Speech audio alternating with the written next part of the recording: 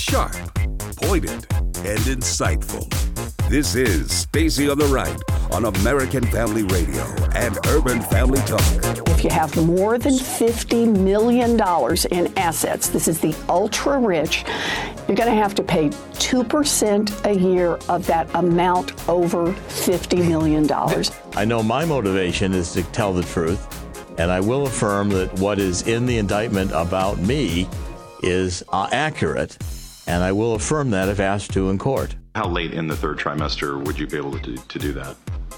The third trimester goes all the way up to 40 weeks. I don't think we have a limit in the bill. And now, Stacy Washington. Yeah. Oh, my. Wow. Such an amazingly dastardly slate of news that we have for today on the program. And I just thank you for being here. Thank you for making your home at American Family Radio and Urban Family Talk. It's fantastic to be with you. So who do we have on the show today? Well, we're going to be speaking with author Jerome Corsi. You may have heard of him with the Mueller probe, and he's written a new book called Silent No More: How I Became a Political Prisoner of Mueller's Witch Hunt. And it's kind of fascinating to hear from him directly about what's happened to his life since he was embroiled in this and in this investigation. He's going to come on. We're going to hear from him in his own words about what's been going on, how it's impacted him, and what we can expect. We also are going to talk about, we have a little bit of audio of Roger Stone on Fox News talking about what he's going through right now. And so the point of these interviews is not that I have any knowledge or anything that I could predict about anyone being guilty or innocent, but it is a matter of fact that in our country, in the United States, you are innocent until proven guilty in front of a jury of your peers. And so these investigations have not yet concluded, and they're not, the entire report has not been issued for us to then go through as American citizens and weigh what we feel are the facts, what they feel are the facts, or what they have presented as the facts, and for us to go through and ascertain who's right, who's wrong, what the truth of the matter is. I'm excited to get to speak to Jerome today, and the main thing I'm concerned with is that we continue to see only prosecutions of people who are associated with Donald Trump, and anyone who is associated with Barack Obama or Hillary Clinton, they have remained uninvestigated. That is not the blind lady of justice that we have come to really tout as our Anglo-Saxon judicial system. And so we've got to get back to it. So I'm excited to speak to him today.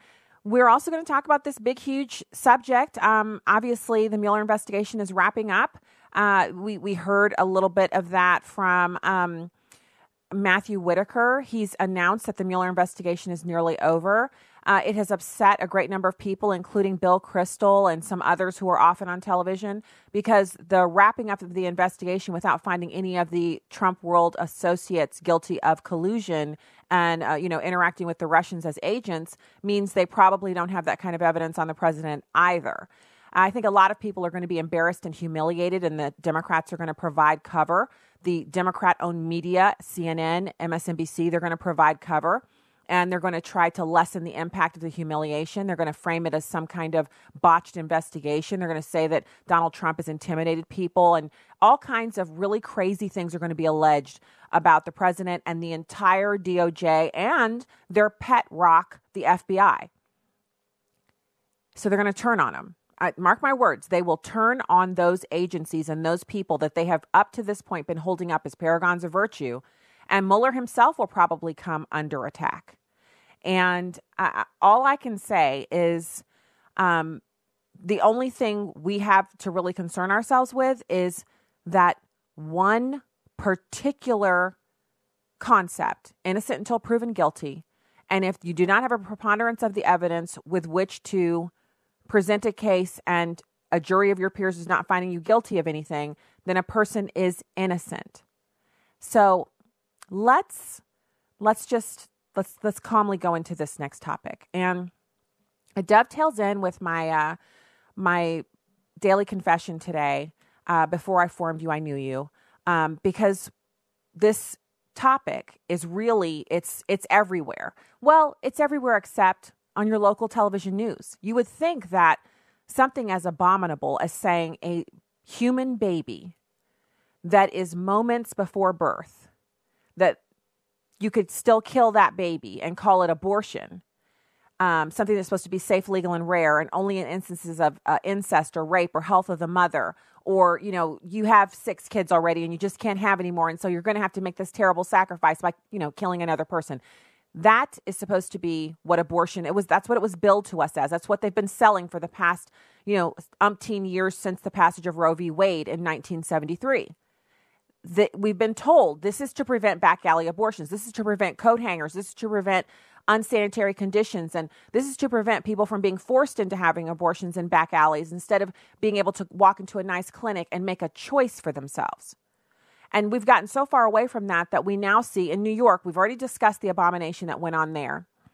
But now we have Democrats in Virginia who have proposed this before. So Virginians don't even see this as new news.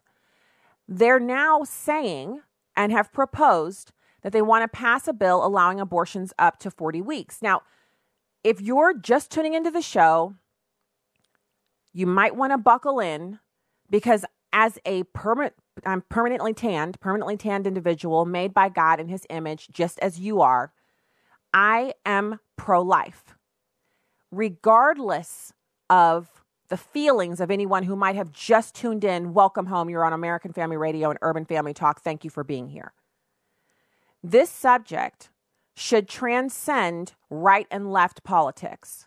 This subject is about something that how did you exist up until this moment if you haven't interacted with a human baby before?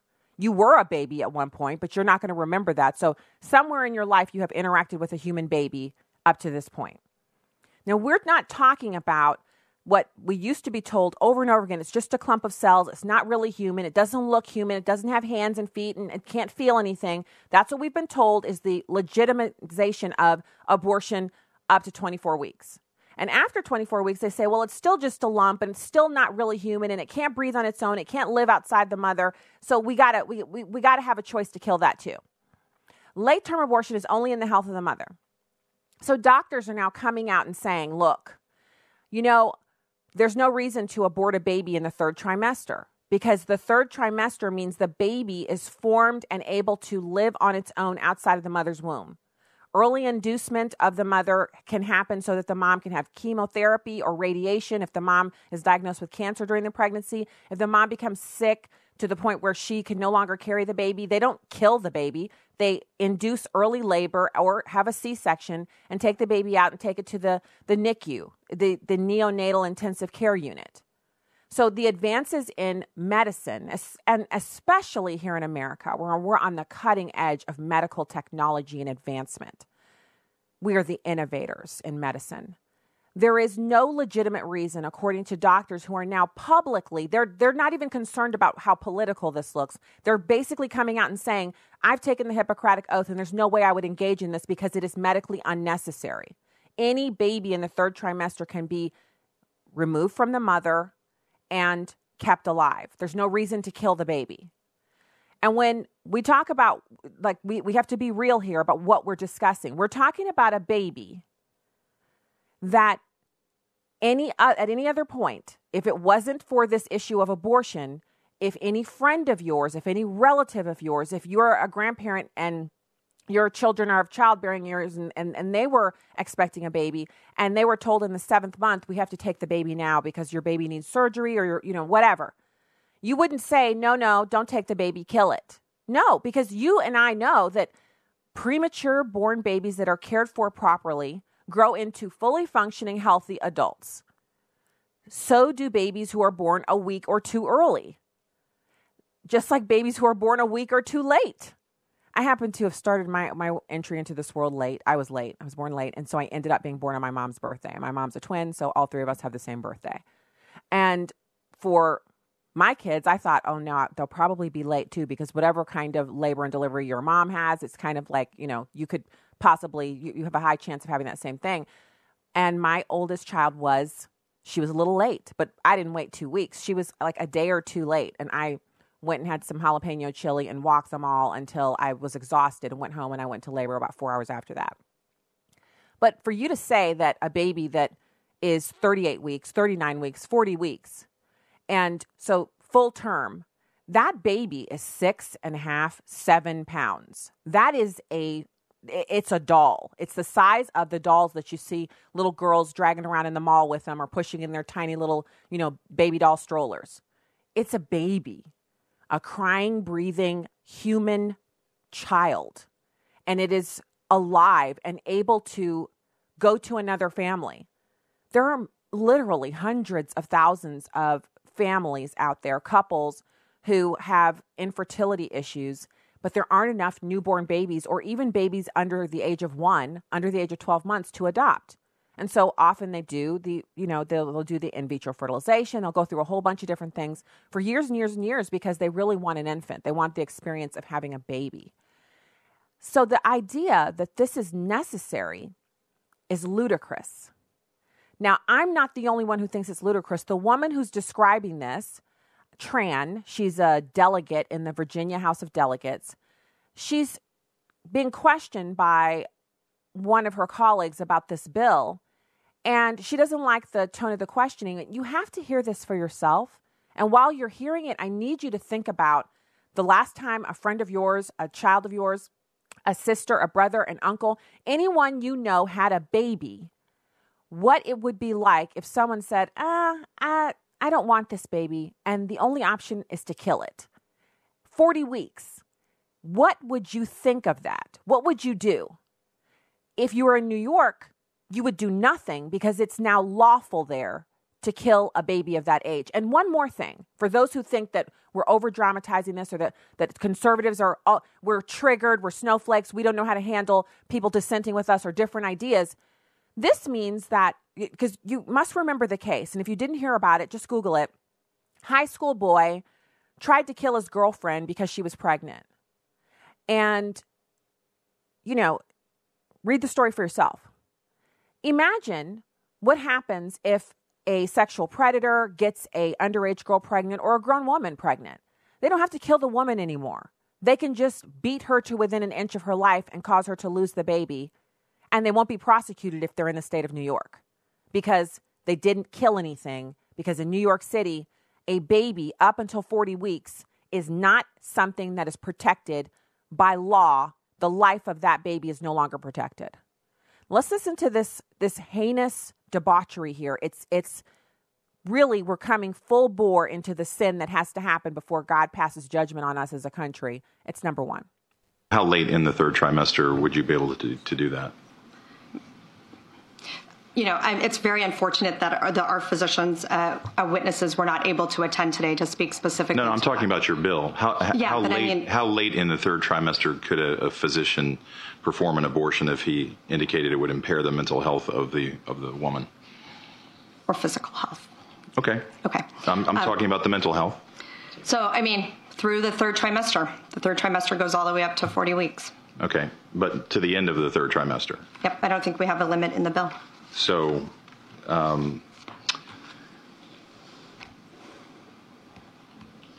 where it's obvious that a woman is about to give birth, she has physical signs that she is about to give a birth, would that still be a point at which she could request an abortion if she was so certified? She's dilating. Mr. Chairman, that would be a decision that the doctor, the physician, and the woman would make. I understand that. I'm asking if your bill allows that. My bill would allow that, yes. So you might be horrified by that. I certainly am. We're going to hear from, as we're going out here, it's Ainsley Earhart. She's talking about how this impacted her learning of this. Oh, I hear the music. Okay. We'll hear that audio from Ainsley Earhart. And I have a bit more for you. We actually have Virginia governor just endorsed killing a baby once it's fully delivered. The governor of Virginia, we have that and so much more for you. Stay right there. Stacey on the Right.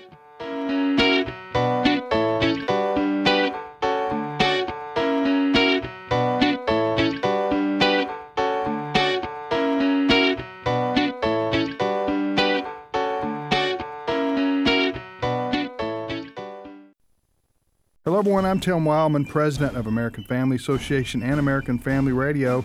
You can't squeeze more into 3 days, and we will in Washington, D.C. on our Spiritual Heritage Tour. In June and in September, we're going to the Capitol, Library of Congress, the Supreme Court, the Lincoln Memorial, the Korean and Vietnam Memorials, the Iwo Jima Memorial, the Arlington National Cemetery, the White House, that's outside, Jefferson Memorial, and the National Archives. And we're going to Mount Vernon on that Saturday of our tour. So much to see, so much to do, and it includes lectures and talks from Stephen McDowell, who will be our historian along the way. For more information on these June or September Spiritual Heritage Tours and the separate tour to Williamsburg, Jamestown, and Yorktown, for all the information on this, go to spiritualheritagetours.com. That's spiritualheritagetours.com. Hi, I'm Crawford Loritz with a Legacy Moment. In 1978, Karen and our children and I moved to Atlanta, Georgia, and began praying for a house. We tried to save every dime we could for a down payment on a home. With what we were making and the cost of houses, it just wasn't working, but we kept praying. I wish I had time for all the details, but one day I received a phone call from a man who told me he had made a lot of money in a business transaction, and he wanted to help us to get a house. I hung up that telephone, and the tears started flowing down my cheeks. I kept saying to myself, I can't believe this. I can't believe this. But at the same time, something said to me, what did you expect? You asked, and God answered. Remember the story of Peter in Acts chapter 12? This was Peter's second stint in prison. Verse 5 of Acts chapter 12 says, So Peter was kept in prison, but earnest prayer for him was made to God by the church. While they're in prison, God answers, and Peter's standing there knocking on the door of the very house in which they're having the prayer meeting. But they keep praying. This girl named Rhoda comes and tells them Peter's outside. Verse 15 says, They said to her, You are out of your mind. But she kept insisting that it was so, and they kept saying, It is his angel. But Peter continued knocking, and when they opened, they saw him and were amazed. What did they really expect? Well, what do you expect? Here's what I want you to remember today. When we pray, God wants us to expect an answer. And when he answers, he doesn't want us to be surprised, but he does want us to fall down and worship him in praise. More information about the ministry of Crawford Loritz can be found online at livingalegacy.org. Join Crawford tomorrow for another Legacy Moment. This is Stacy on the Right with Stacy Washington on American Family Radio and Urban Family Talk. Welcome back to the program. Thank you for being here today. I'm so excited to speak to our next guest. I want to hear all that he has to say about his new book and everything that's been going on with him with the Mueller investigation. It's my pleasure to welcome Jerome Corsi to the program. And I want to point everyone over to, you can obviously, as always, go to Amazon.com and find the book. The book is called Silent No More, How I Became a Political Prisoner of Mueller's Witch Hunt. Mr. Corsi, thank you for joining us today. Great to be with you, Stacy. Thank you very much. So talk to me. I know I've been following your case and the other cases that have whatever they've given to the public for us to consume news-wise. And I've just been surprised by how virulent the opposition has become in insisting that you and others affiliated with the president are some kind of agents of Russia. Meanwhile, none of the convictions or indictments have anything to do with collusion or anything that really is within the original scope of the investigation.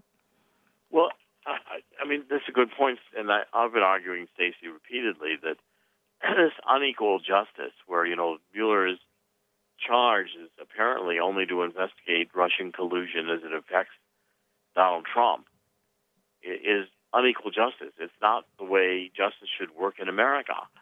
I can tell you from my own experience firsthand that the Mueller team was not interested in any evidence that has to deal with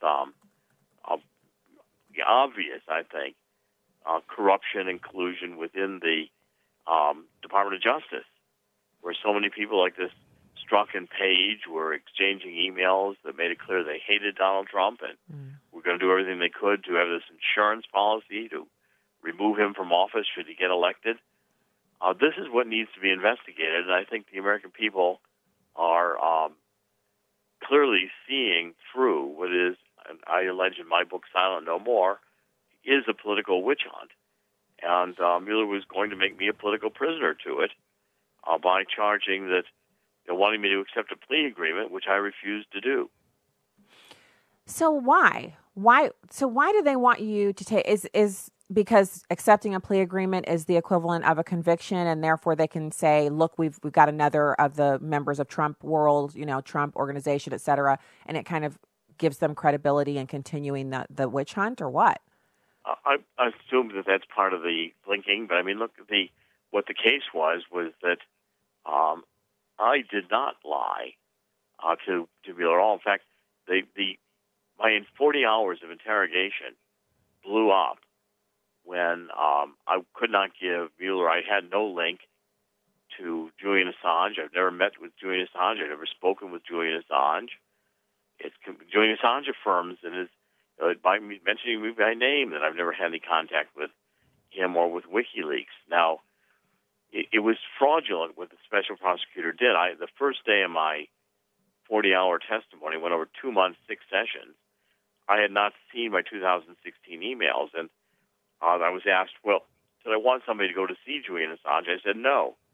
Well, I'd forgotten this email where in July 2016, Roger Stone had sent me an email, said, get somebody to go see Assange.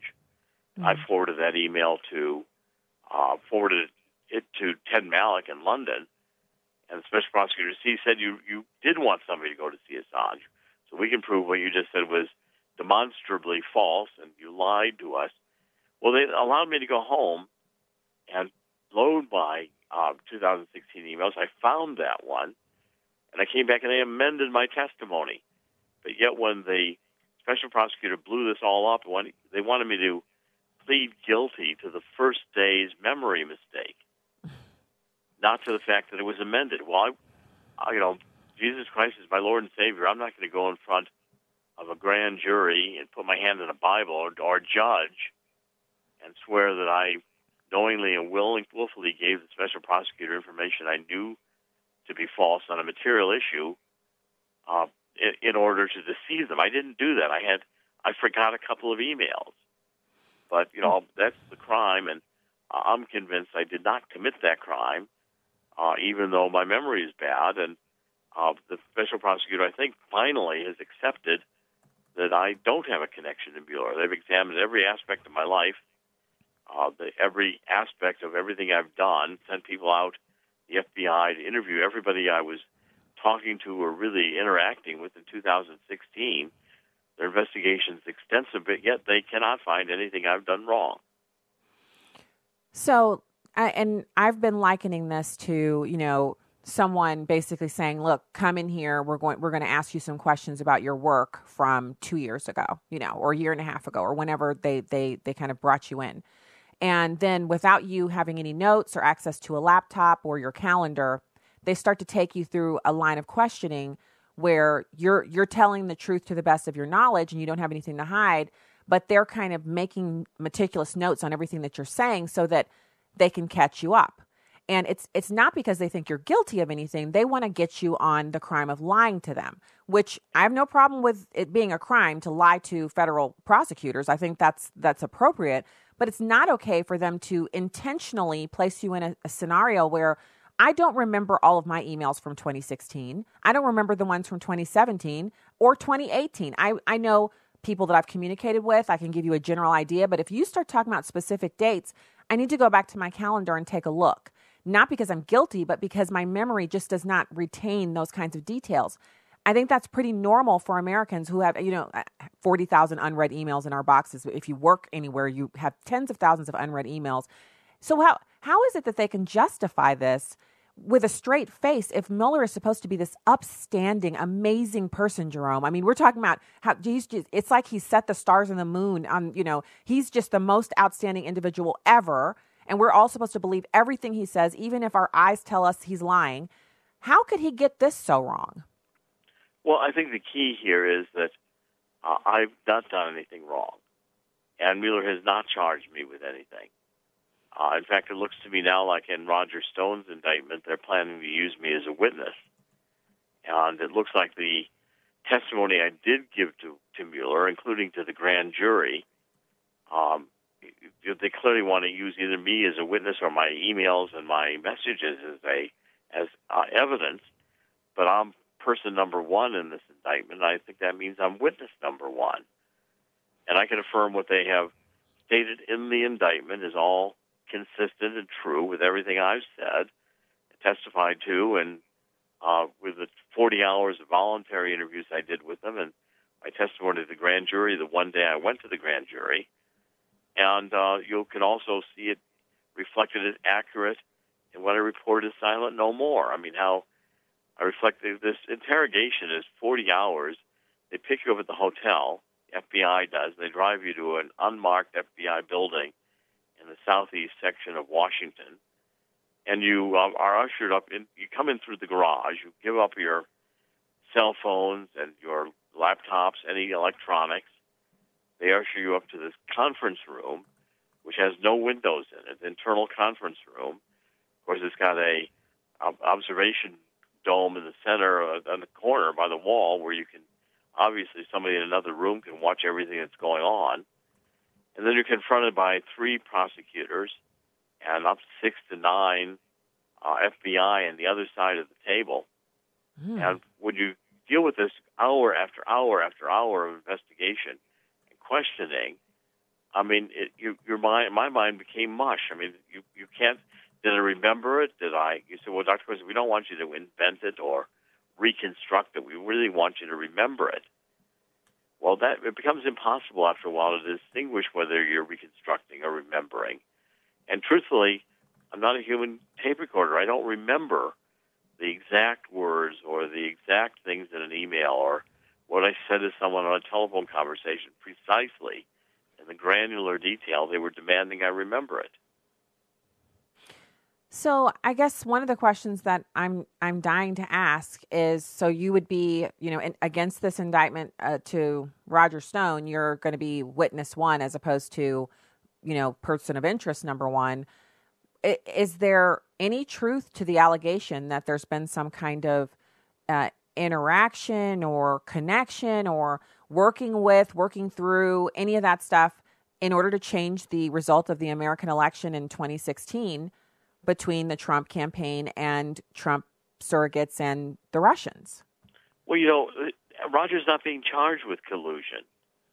There's nothing in this indictment. This indictment is all about lying to the House Intelligence Committee and witness tampering. But I thought there had to be some kind of crime associated with it in order for it to be witness tampering, in order for it to be, the crime that they're alleging Roger did was lying to the House Intelligence Committee. That's what they're accusing him of doing.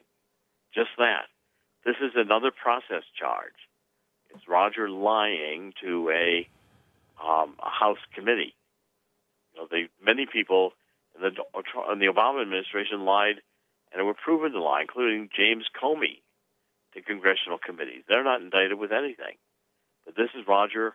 No collusion is in here at all. I had no contact with Assange. That was the main falling apart with me and the special prosecutor, is that I cannot connect Roger Stone to Julian Assange because I don't know Assange. I was going to go Roger Stone to me, to Julian Assange, and then communicating with Trump, and that was their collusion. But I can't prove that. My evidence is being cited in this indictment only in regard to the lying allegations against Roger, not Russian collusion at all. So, in your opinion, from what you know, Roger Stone intentionally misled the Mueller team in his answers to them about this investigation? Well, Roger never spoke with the Mueller team, to the best of my knowledge. This is entirely testimony under oath that Roger gave to the House Intelligence Committee. And in it, the basis of the indictments are that he misrepresented facts intentionally to the House Intelligence Committee, and that's what he's being charged with. Not collusion with Russia, not lying to Mueller, but lying to the Congress. Okay, so this thing's wrapping up. We just heard from Acting Attorney General Whitaker that the Mueller investigation is in its final weeks. And, thank God, it's been 2 years and multiple tens of millions of dollars of American taxpayer dollars. We need a resolution to this. So the humiliation that's inbound is going to be for people who have said openly on television repeatedly that the president is an agent of Russia, that they are his puppet masters, that he's done all of these things because the Russians wanted him to. They're about to experience the full weight of the truth, which is that none of that has any weight or bearing. Am I right? I think so. I think those who are expecting the Mueller report or the Mueller indictments to lead to Donald Trump and the idea that Donald Trump's an agent of Russia are going to be badly disappointed, because there's nothing in Rogers' indictment, and that's the highest indictment so far, nothing in any of the other indictments that implicate Donald Trump. And certainly I have no evidence that would implicate Donald Trump. I mean, I didn't communicate with Julian Assange at all. Julian Assange affirms that. I was not a member of Donald Trump's campaign. I didn't talk to Donald Trump. I saw him once at the Trump Towers when he was going up into the elevators. He kind of pointed out to me and made a little quip of a joke. We didn't talk. No conference, no discussion. I've not had any phone calls with Donald Trump at all. So there's no way, you're going to use anything I have, because I was a reporter.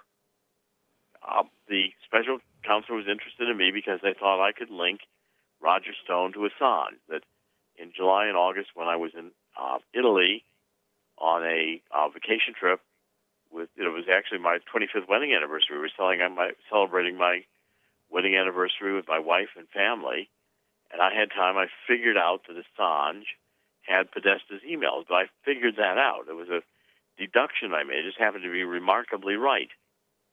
But there was nothing in that indicated at all I had any contact with Assange, even though that's what the prosecutors assumed. Mm. They wanted me to link Roger Stone to Assange. I can't do that.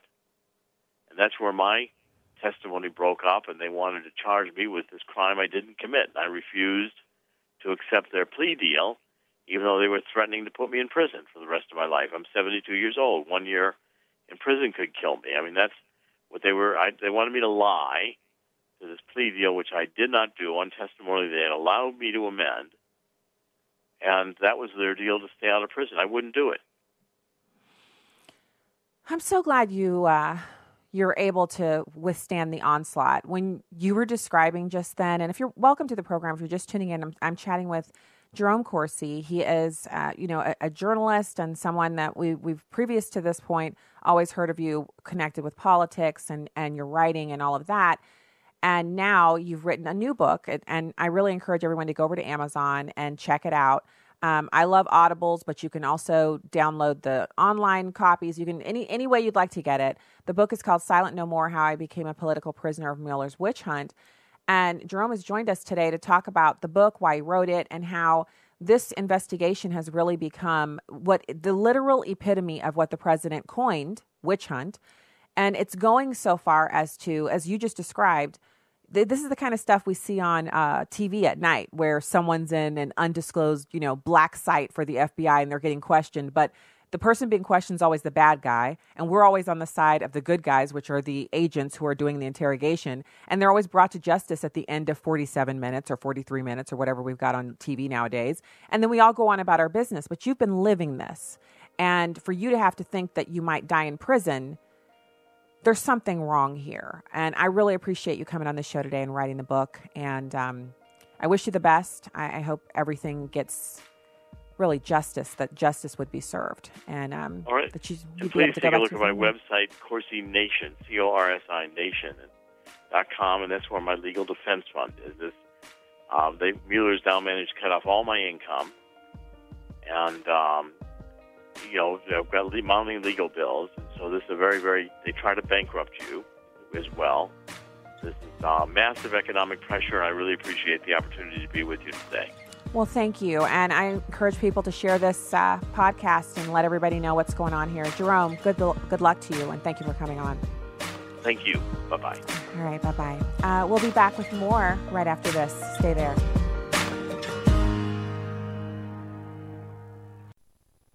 Hi, this is Steve Tiber with 8 Days of Hope. We've seen God open up so many doors for us to help serve and love those who get affected by a natural disaster. As the trees and the wind started crashing down around us, my wife was, of course, very diligently praying, Lord, please be with us. Very simply, we do it because God commands us to love others. I see these volunteers all as a gift from God. And I'm just grateful they're here, helping out. It's a blessing. If you're interested in becoming a part of what God's doing through 8 Days of Hope, please go to 8daysofhope.com, click on Get Involved, submit your email address. I've noticed that whenever there's a time in my life when things might be a little gloomy, the number one thing that I can do is to go serve somebody. And I would encourage anyone else to, it's worth it. Come out and do it next time if you did make it to this one, and the Father will really bless you in it. Thank you so much for your prayers and volunteering with 8 Days of Hope. Pastor D. The Back to God movement always reminds people that we got to know who we are and whose we are. And we are children of the Most High God. Made in His image and likeness. That's what Genesis 1:26 says. Made in His image and likeness. So that means if Yeshua could walk on water, guess what? We can too. Each weekday at 4 o'clock Central on Urban Family Talk. And let's get Doc, I've been feeling a little out of sorts lately. Can you help? Well, let's try a few questions. What do you think of when I say the word Roku? Oh, my wife and I used to love that dance when we were younger. Yes, I'd say you're a little out of touch. What do you recommend?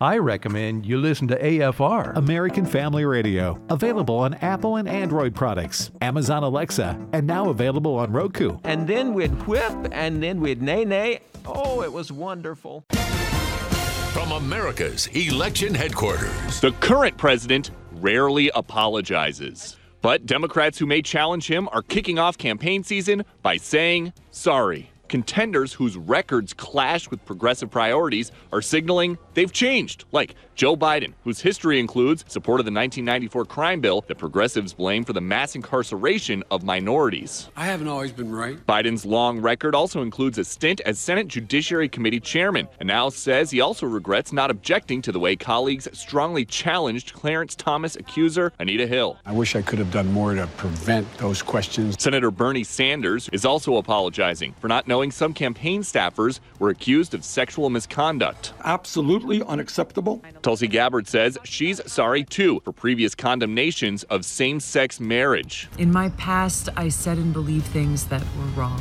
Peter Ducey, Fox News.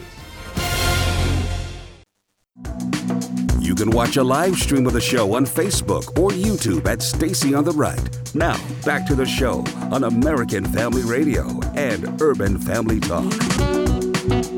This is where she began her career as a prosecutor, where she first said the words, Kamala Harris for the people. It is now her campaign slogan. So what will she talk about in her campaign? It is going to be populist in nature, and it will be unapologetically populist. Here are the 5 points that the campaign says in excerpts that were obtained by CNN prior to her giving this speech. She'll be hitting on these 5 points: that she wants to seek Medicare for all, a middle-class tax cut, access to education, that includes universal preschool as well as debt-free college, criminal justice reform, and fighting climate change. One of the words that she will be, one of the phrases that she will be speaking is something that will carry forth in this campaign. She will be saying to this crowd, quote, I love our country and I feel a deep sense of responsibility to stand up and fight for the best of who we are and what our country can be.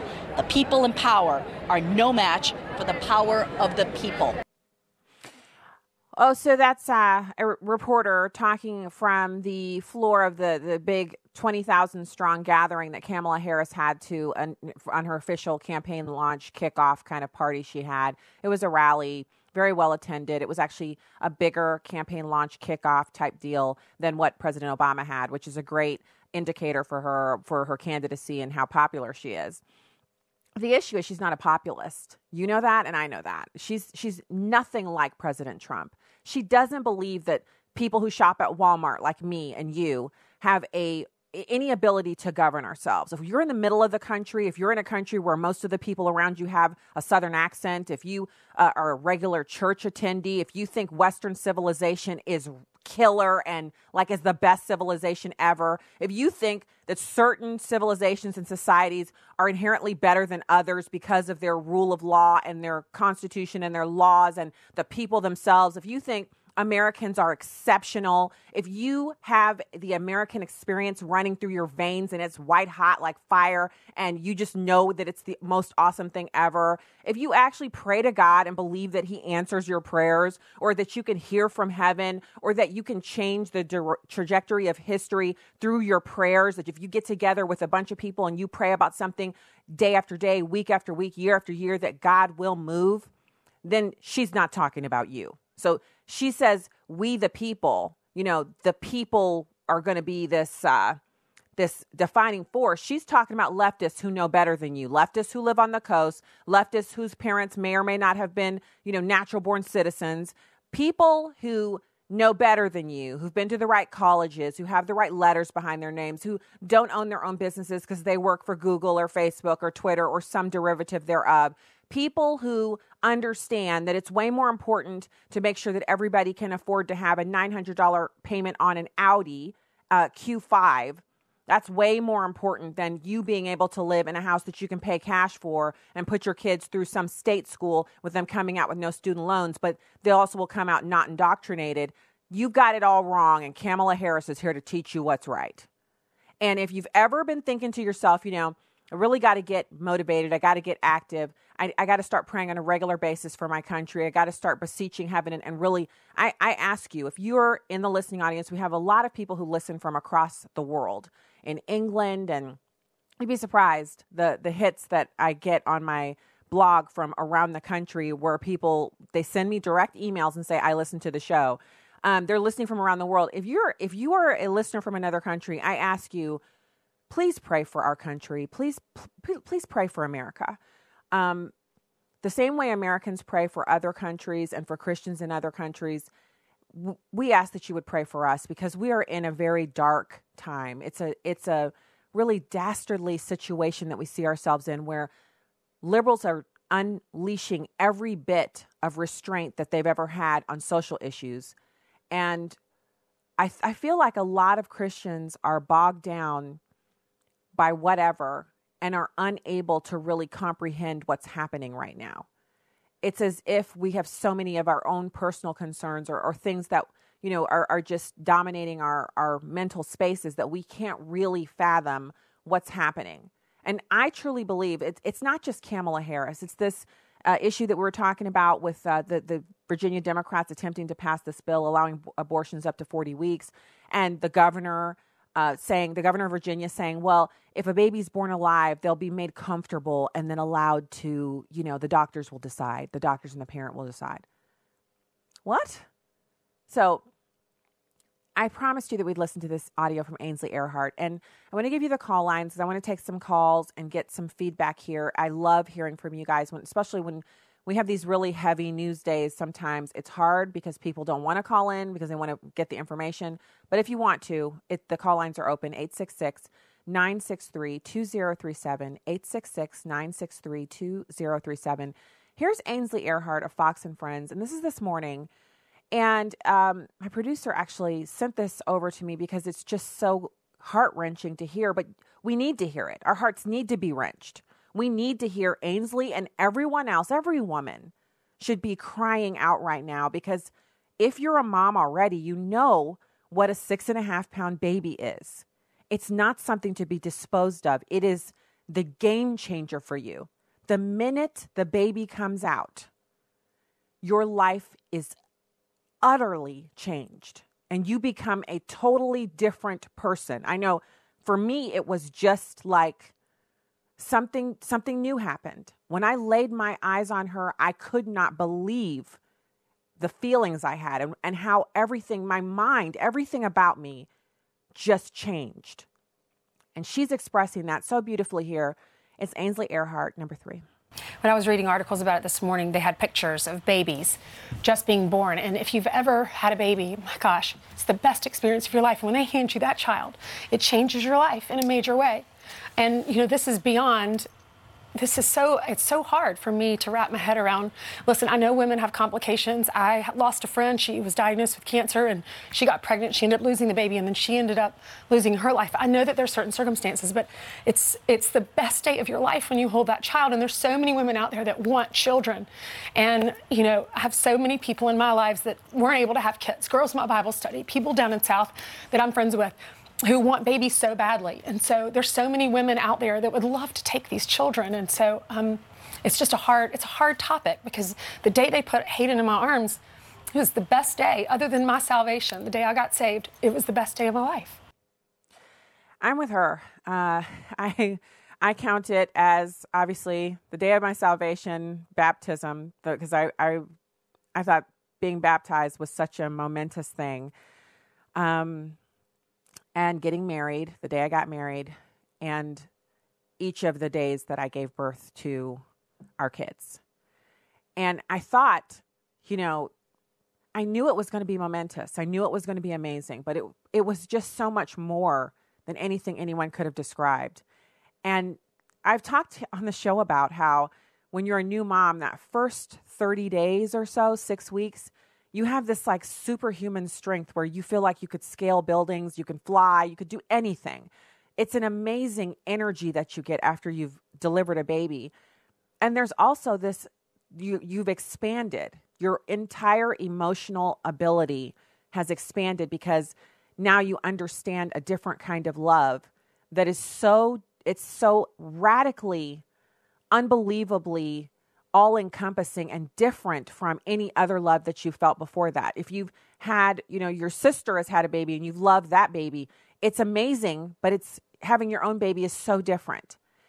And there's so many women out there who are just gutted. They've had miscarriages. They've just not been able to conceive.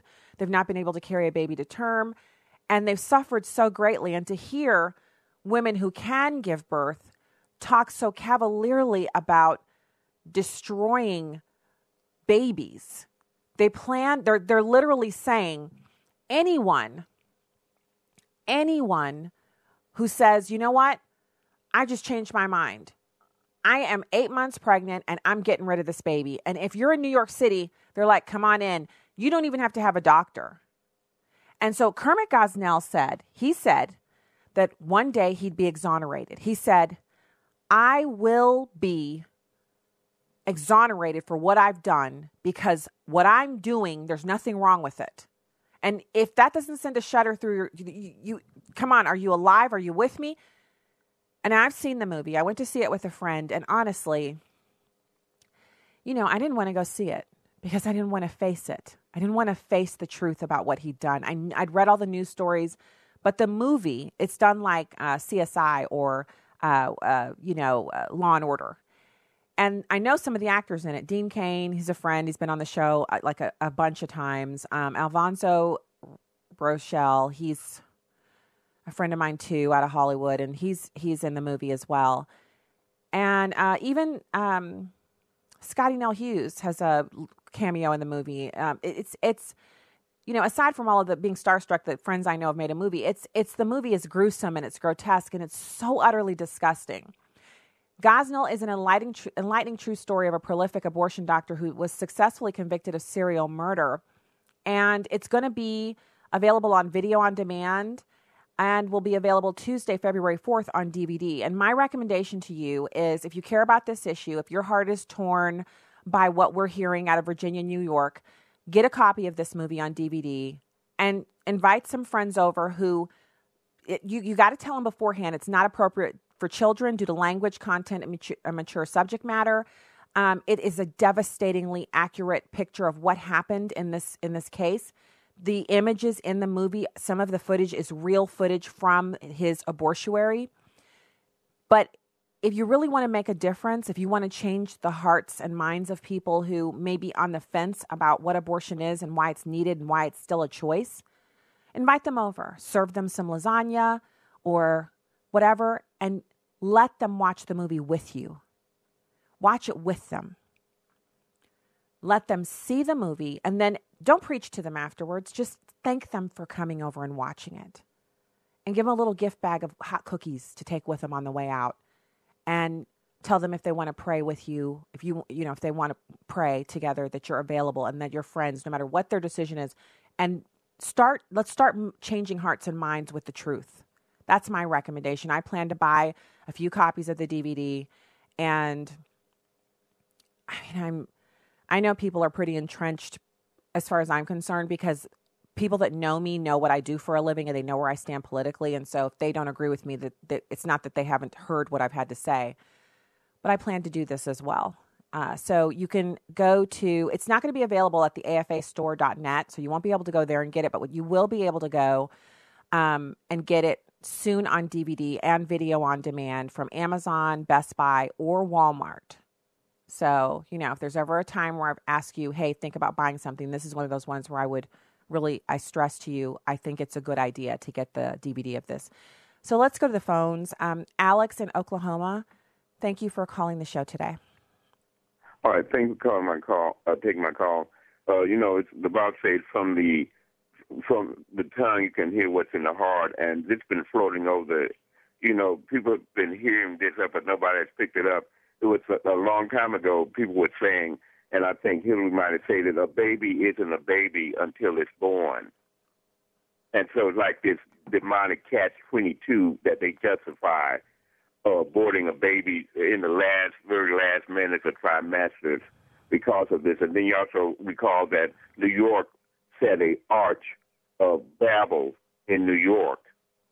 And also you have listen to that. It's been talked that a 2-year-old or toddler can be aborted because they're not aware of life and death, and they're not aware of what's going on. And that has been typed around, but nobody seems to be typing on. But that's the next move. It is, Alex. Yes. Right. Yes. So first of all, thank you for calling the show and reminding us of those incidences.